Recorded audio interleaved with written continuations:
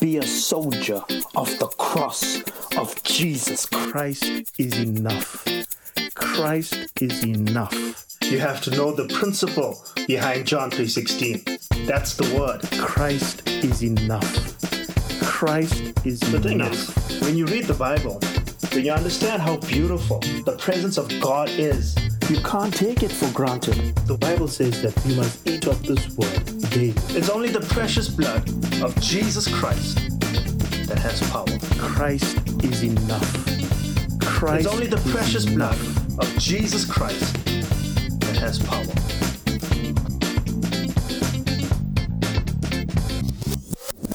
Hello, this is Pastor Caleb Sukul. Thank you for tuning in into Calvary with Caleb Sukul. Please prepare your hearts as we listen to this week's sermon. I greet you in the precious name of Jesus Christ. It's wonderful again to come together in this fashion. We're still under lockdown conditions, but we can still gather in His name. The only thing with that is that, we mustn't get carried away and say, this is going to be the new normal. We cannot accept this to be the new normal. We reject it. What is normal is normal. Normal is meeting together physically, in person, to celebrate the name of Jesus. That is normal. This, what we're doing online, this virtual Sunday morning service, this is not normal. So we cannot accept this as normal. We reject it. We will do it for reasons out of our control. But please, brothers and sisters, let's not accept this to be a normal. This is not the new normal. Maybe in the education department and going forward in the secular arena, they want to decentralize and they want people to work at home to save costs. That's fine. But we still have to gather in His name. Amen? We still have to gather in His name. So I thank you that we can gather in His name. Amen? Now, for today's sermon, I want to preach on something that is very important to Scripture. We're going to be talking about for what purpose did Christ give the Ascension Gift ministries. Amen? For what reason or what purpose did Christ give the Ascension Gift ministries? There are many great leaders in history, and history is a great recorder. History records everything. History is a great teacher as well. History, we learn a lot of things from history. We learn the good, we learn the bad, we learn the rise and the rise, we learn the rise and the fall of leaders, of people. And it's not there for us to sit back and mock. It's there for us to learn from what these people have done. When they rose and they rose and they rise and they rise, it's for us to understand what did they do to get stronger and stronger. When they rose and they fell, it's for us to learn from their mistakes. Was it a matter of pride that they thought they were invincible, that they thought they had it all, that no one was going to touch them? So history is a great lesson. History is a great teacher. It has a lot of lessons for us to learn. History records a lot of great leaders. In South Africa, for example, we can talk about people like Nelson Mandela, Mohandas Gandhi, Dennis Goldberg, and Alan Busak. All these men were freedom fighters in their own right, which we can enjoy today. The freedom that we can enjoy today, these men and more, and women included as well, were freedom fighters for the freedom that we can enjoy today in South Africa. Amen? In other countries, they have their own leaders. People that fought for civil rights, people that fought for equality, people that fought for good. Other countries have their own leaders as well. But it's important that people take a stand. There are, if I'm honest with you, there are also nefarious leaders.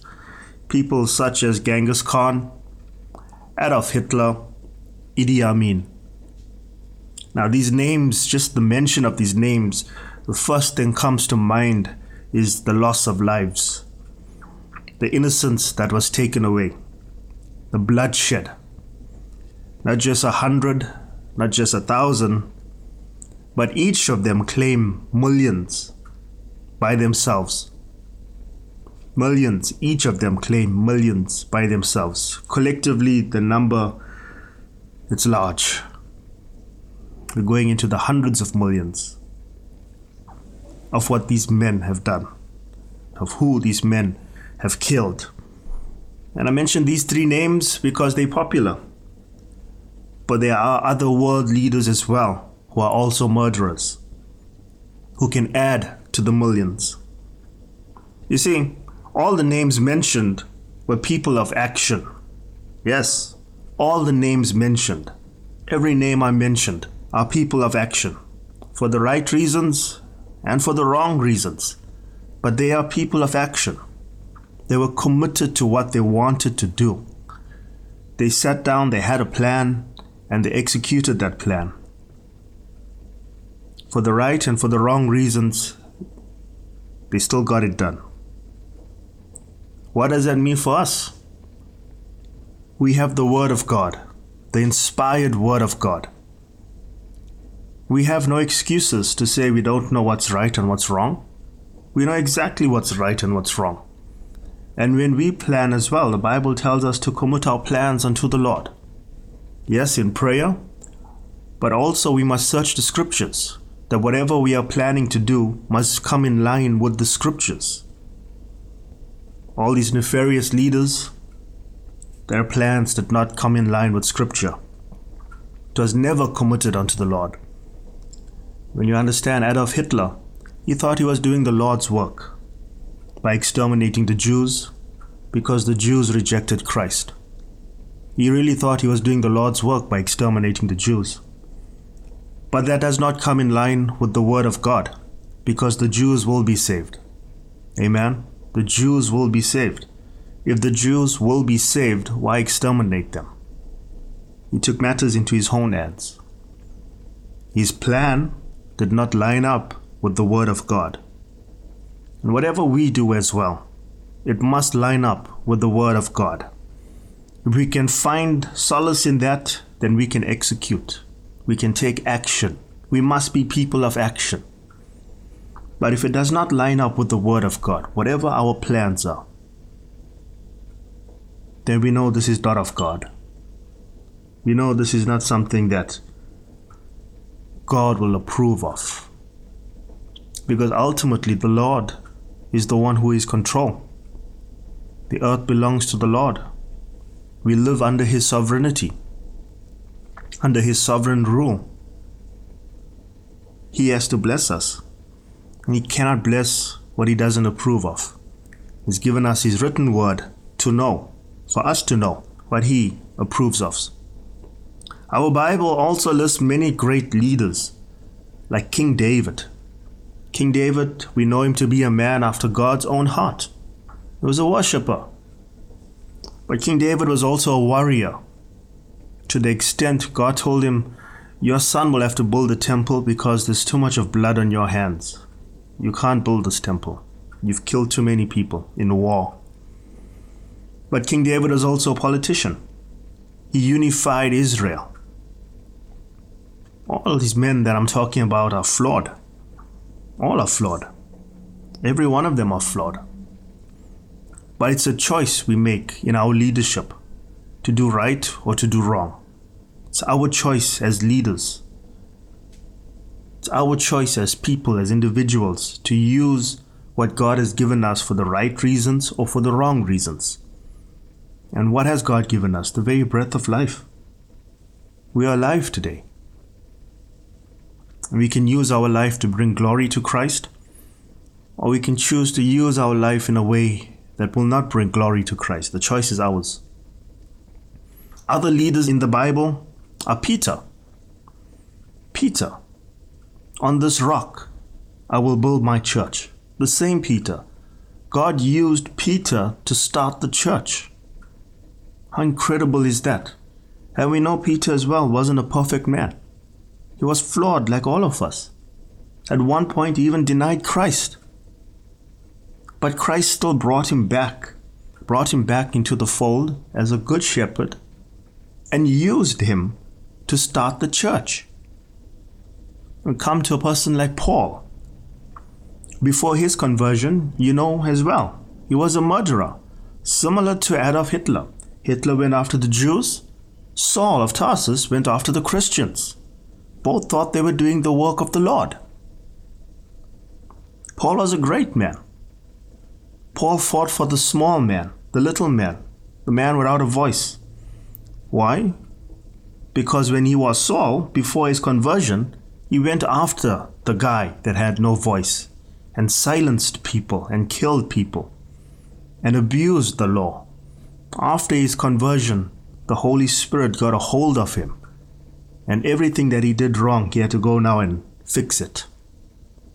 Paul fought for true doctrine in the church that God used Peter to start. How powerful is that? All of our journeys interlink at some point, unknowing to us.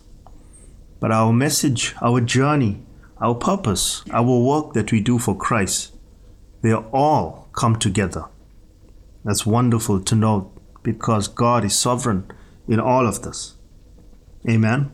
And He is sovereign in all of this. The greatest leader of all time. Now this is something that we have to pay attention to. All these men were leaders, but the greatest leader of all time is Jesus Christ. Amen? Because He's the God-man. He's perfect in all of His ways. He is not flawed. All of us are flawed, but Christ was not flawed. Christ is not flawed, and Christ will never be flawed. Christ will always be perfect. And because of that, He's the God-man, and He's the perfect leader. He's the greatest leader of all time. When He gave instruction, it wasn't just ramblings that He said. He said it from a place of perfection. He knew exactly what He was saying. When He gave instructions, He knew exactly what He was saying. That's why the parables today are still so powerful. They hold so much of truth, the teachings of Jesus Christ, because it came from a perfect individual. It came from the God-man. I know you have your Bibles with you, so let's turn to the book of Ephesians, chapter 4, and we're going to look at verse 11. Ephesians chapter 4, verse 11. And I'm reading from the ESV. The Bible says, "And He gave the apostles, the prophets, the evangelists, the shepherds, and teachers." Now you know shepherds there means pastors. "And He gave the apostles, the prophets, the evangelists," I'm going to say pastors, the pastors, "and the teachers." In some translations it will say pastor. The King James, for example.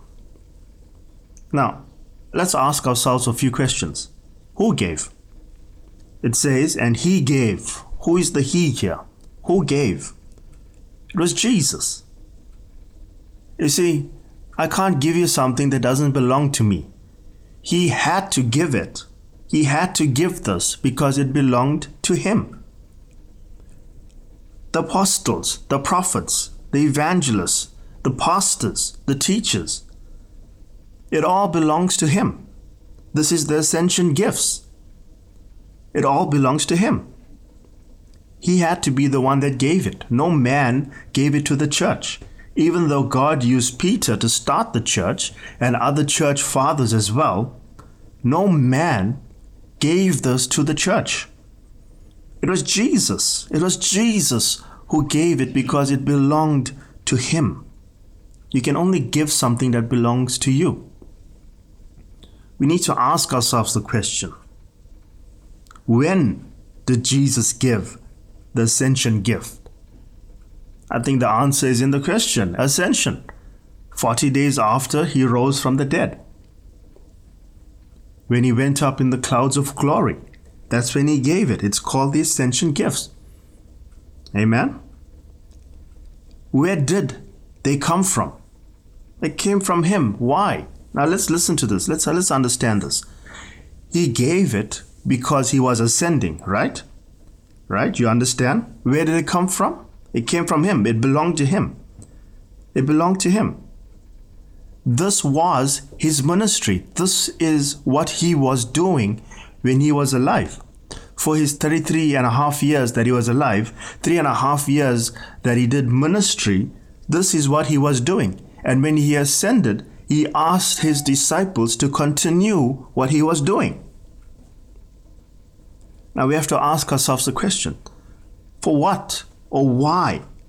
Why did he do this? Because he was ascending, but why? Why do this? There must be more to that than just ascending. That's the superficial answer. That's at face value. He's leaving. Why? Let's go and let's sink our teeth into this. Why? The answer is in verse 12. Ephesians chapter 4, verse 12. To equip the saints for the work of the ministry. Whose ministry? His ministry. He gave the ascension gifts to equip the saints for the work of the ministry. Whose ministry? I ask again. Whose ministry? His ministry.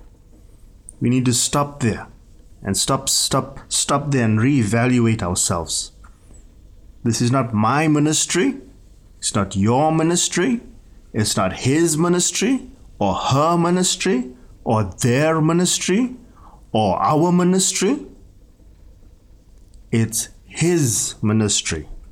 First and foremost, it is his ministry. Amen? It is his ministry.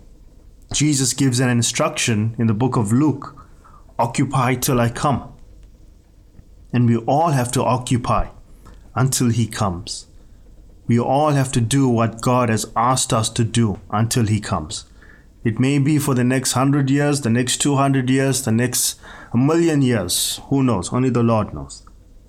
But until he comes, this word of God is still relevant. All the instructions there are still relevant.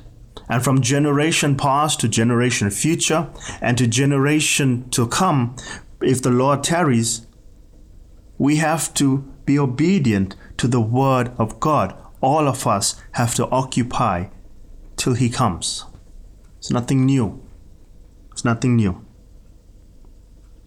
Now looking out, you're probably thinking to yourself, ministry, we all can see the abuse that happens in ministry and the usage that happens. I think the abuse is quite obvious. The abuse is very obvious. For one example, you can say something like, my church, my rules. That's the abuse in ministry. That's the abuse in ministry when you have to worship the pastor first and the eldership, the leadership, the pastor's family before you actually worship Christ. It's disgusting, but it happens in some churches. The pastor is held in such high regard that Christ has taken a second place. The pastor, his wife, is held in such high regard that Christ has taken a second place. The pastor, his wife, and his family have such a high regard that Christ has taken a second place. And this happens across all denominations. This is happening in the Church of Jesus Christ. And some of these people know it, and they use it. They abuse it. They use it for their selfish gain. They're abusing it. They're abusing what Christ has given. They abuse it. I mean, look what's happening now with TB Joshua's grave. People are going and praying to him in the grave. They're going and praying at his grave. That is not biblical. That is not biblical. I ask you this question. Will you not know the tree by its fruit? So after this man has died, they're doing this, and we know it's not biblical. What is going on when he was alive? Surely we must be able to know the tree by the fruit, if this is what's going on at his grave. Because nobody's worshipping the grave of Jesus Christ. We go and visit the empty tomb and we rejoice because he's alive. But no one's going and worshipping his grave or any other grave of the church founding fathers, for that matter, or any other grave of great men and women of God. We must know the fruit. You know the fruit, you know the tree. The fruit gives the tree away. Bad fruit, bad tree. That's the abuse that's going on in ministry. That's the abuse that's going on in ministry. And many people have turned away from Christ and the church because of the abuse, because the scriptures get twisted, they get perverted, they get abused. Instead of worshiping Christ, taking people to Christ, using the scriptures and taking people to Christ, people want to take the scriptures to put you under control, to misinterpret the scriptures for their own selfish gain. The abuse in ministry. But the use is beautiful. When you understand the use, when the scriptures are applied properly and appropriately as to how they were intended, it's a beautiful thing because it encompasses Christian living and the joy of having the Holy Spirit. Take not your Holy Spirit away from me. David cried out, create in me a clean heart. Renew the right spirit within me. Cast me not away from your presence. Restore unto me the joy of my salvation. The joy of having the Holy Spirit. When we understand that the Word of God is God-breathed. It's the breath of God. And we know God through the scriptures. It's not about knowing how to please a man or clergy or leadership or eldership. It's about pleasing God. The scriptures become beautiful. And when we understand that, we understand what a beautiful thing it is. We want to know more about Christ. We want to know more about the scriptures. Because it's about taking us back to a place of God. Taking us back to a place of communion with God. Amen? And the thing is, we have to ask the hard questions in order to get the right answers. We have to ask the hard questions in order to get the right answers. Threefold versus fivefold. A lot has been said about this. Many books on both sides have been written. Many sermons have been preached. And if I just take my opinion into account, I don't think this thing will ever come to an end. We will be talking about threefold versus fivefold probably until Christ returns. But I want to ask you this one question. Between both theories, between both views, threefold versus fivefold, which has the most loopholes? Which brings you to Christ and the fellowship with the Holy Spirit to exemplify Christ? Which one exemplifies Christ? Which one has the most loopholes? Between the threefold and the fivefold, which one has the most loopholes? I'll leave that to you. You decide for yourself. You know the scriptures. You have the Holy Spirit. You search the scriptures and you have communion with the Holy Spirit. You decide for yourself which one has the most loopholes. Brothers and sisters, let us not think more highly than we should of ourselves. This is in relation to the ascension gifts and to one another. You see, because I'm a pastor, doesn't mean you must abuse me. Let us not think highly of ourselves. Because I'm a pastor, it doesn't mean I must abuse you. Let me not think more highly of myself. The scriptures is there for the person in the pew and the person in the pulpit. We both must come together in unity to exemplify Christ, to lift up Christ, to glorify Christ. It's been given to equip the saints for the work of the ministry. The pulpit is a saint and the pew is a saint. It's for us. It's to equip us for the work of the ministry, not one person over the other. And because one person may be a pastor, you can't threaten them. You can't hold that against them. And because one person is a pastor, I can't threaten the rest of you. I can't hold that against you. We can't take each other hostage. We have to love each other. We have to esteem the other higher than ourselves. Amen.